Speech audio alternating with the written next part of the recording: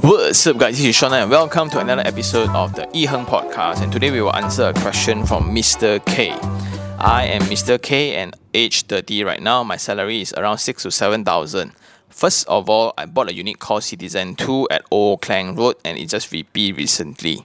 The purpose of buying this house is for my own stay purpose because I'm an outstation guy who leave my hometown and come to KL for work. So I no longer want to rent and I want to buy for my own stay. My plan was to stay in for 5 to 8 years and predict that the rental rate or property price might increase, then only sell or rent it out later. The installment right now is around 2,000.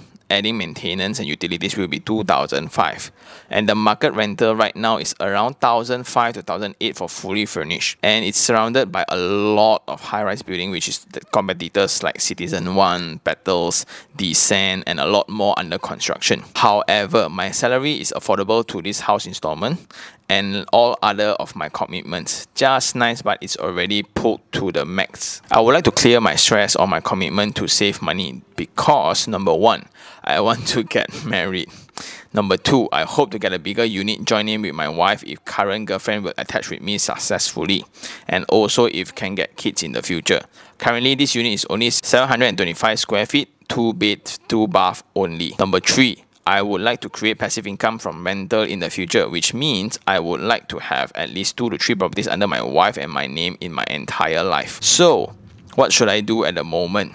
Number one, stay in the unit for 5 to 8 years, then sell it or rent it. Number two, rent it out right now and I rent another unit, but I would not prefer to stay with another stranger and housemate anymore because I stay with stranger for more than 10 years already. If I rent a unit myself, it will be almost the same amount of my 2,000 installment. Furthermore, I would prefer a better lifestyle which I can own my own furniture and electrical appliances.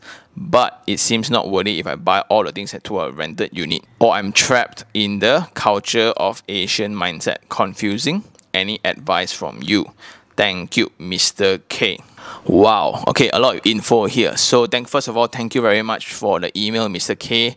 Let's try to sum it all up. Mr. K, 30 years old, 7,000 income per month, owns Citizen 2, and the monthly installment is around 2,000 plus maintenance is 2,005, but the rental at most is 1,008. So every month will be a deficit of 700 if he were to rent out.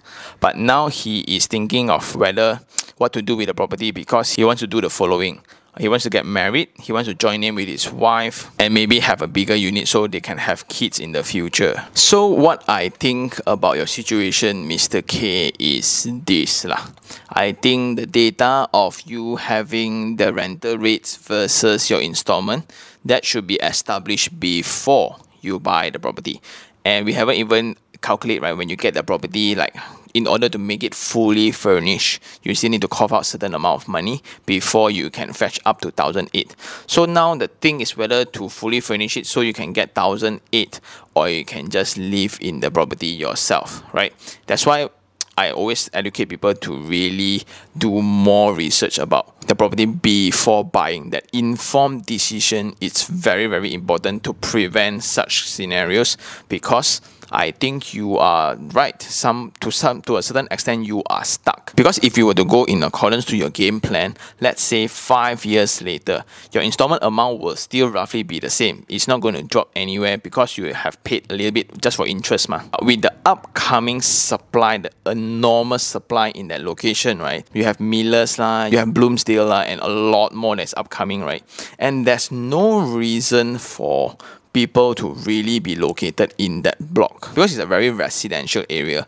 It's next to the highway, it's next to a junction, and I know where is it exactly, right? So do you think that the rental will increase? Let's say if the rental were to increase to 2,005, maybe it's very difficult because of the upcoming supply. So what can you do? And it's also very contradicting when you say you are willing to rent again in order to save up for your goals, right? Your wedding, to have more properties, right? And to have space for your children and family in the future. I think that's great. At the same time, you also want comfort. You also want privacy. And the only way to get that is to rent a place that is further away from the CBD. If you want all those, right, then you have to really go further away from the CBD to get a cheaper house that you can call your own. So I think the only way to really fulfill whatever you want, right, in my opinion, is if you were to get married, you will use this house as the main house with you and your wife until I think 10 years. So let's play this out, right? Maybe 3 years, 4 years later, you want to get married, right? So at 34, you got married with your wife. Then both of you move into this place that you're going to live now. Then what's going to happen is in this period of time, you will need to figure out ways, right, to earn more money. I know this sounds really harsh, but then the only way to achieve what you really want, right, is to really make more money. The main income needs to be strong. Only the ability to build multiple streams of income will be easier, because the main pipe also no water, right? Don't build smaller pipes, it won't work. And I guess that's lacking in a lot of education channels, right? The main thing about investment is to invest money into something. So your main income stream, which is 7,000, I think is also a lot really. Just that the property you own right now is eating up a lot of that space. Then when you get married, maybe by 35, you have your first kid. Can you still live in the house? I think you can. Then in that period as well, I don't know whether you want your wife to work or not, or you can have the ability for her not to work. If you want to buy another property, it's best that both parties are working, or unless you all build a business together. Then by joining names in getting an investment property or a bigger home. Because if you were to get another home, a bigger home, let's say 1 million, okay, let's say 1 million to have a 3-bedroom, so every children will have their own room and you have enough space to play around and things like that, right? Then that one monthly, another 5,000. So 5,000 here, another 2,000 there. Let's say you rent out here, 2,500 month. The rental didn't go up. Let's say go up a little bit, 2,000. Every month still negative 500. I think this game is somewhat still possible, because whatever you propose just now to rent another place and you rent this unit outright, unless you split the unit, I don't think there's any way to go about it by breaking even. It's very difficult because there's not much demand of space in that area. Behind the development will be all the existing kampong next to a highway.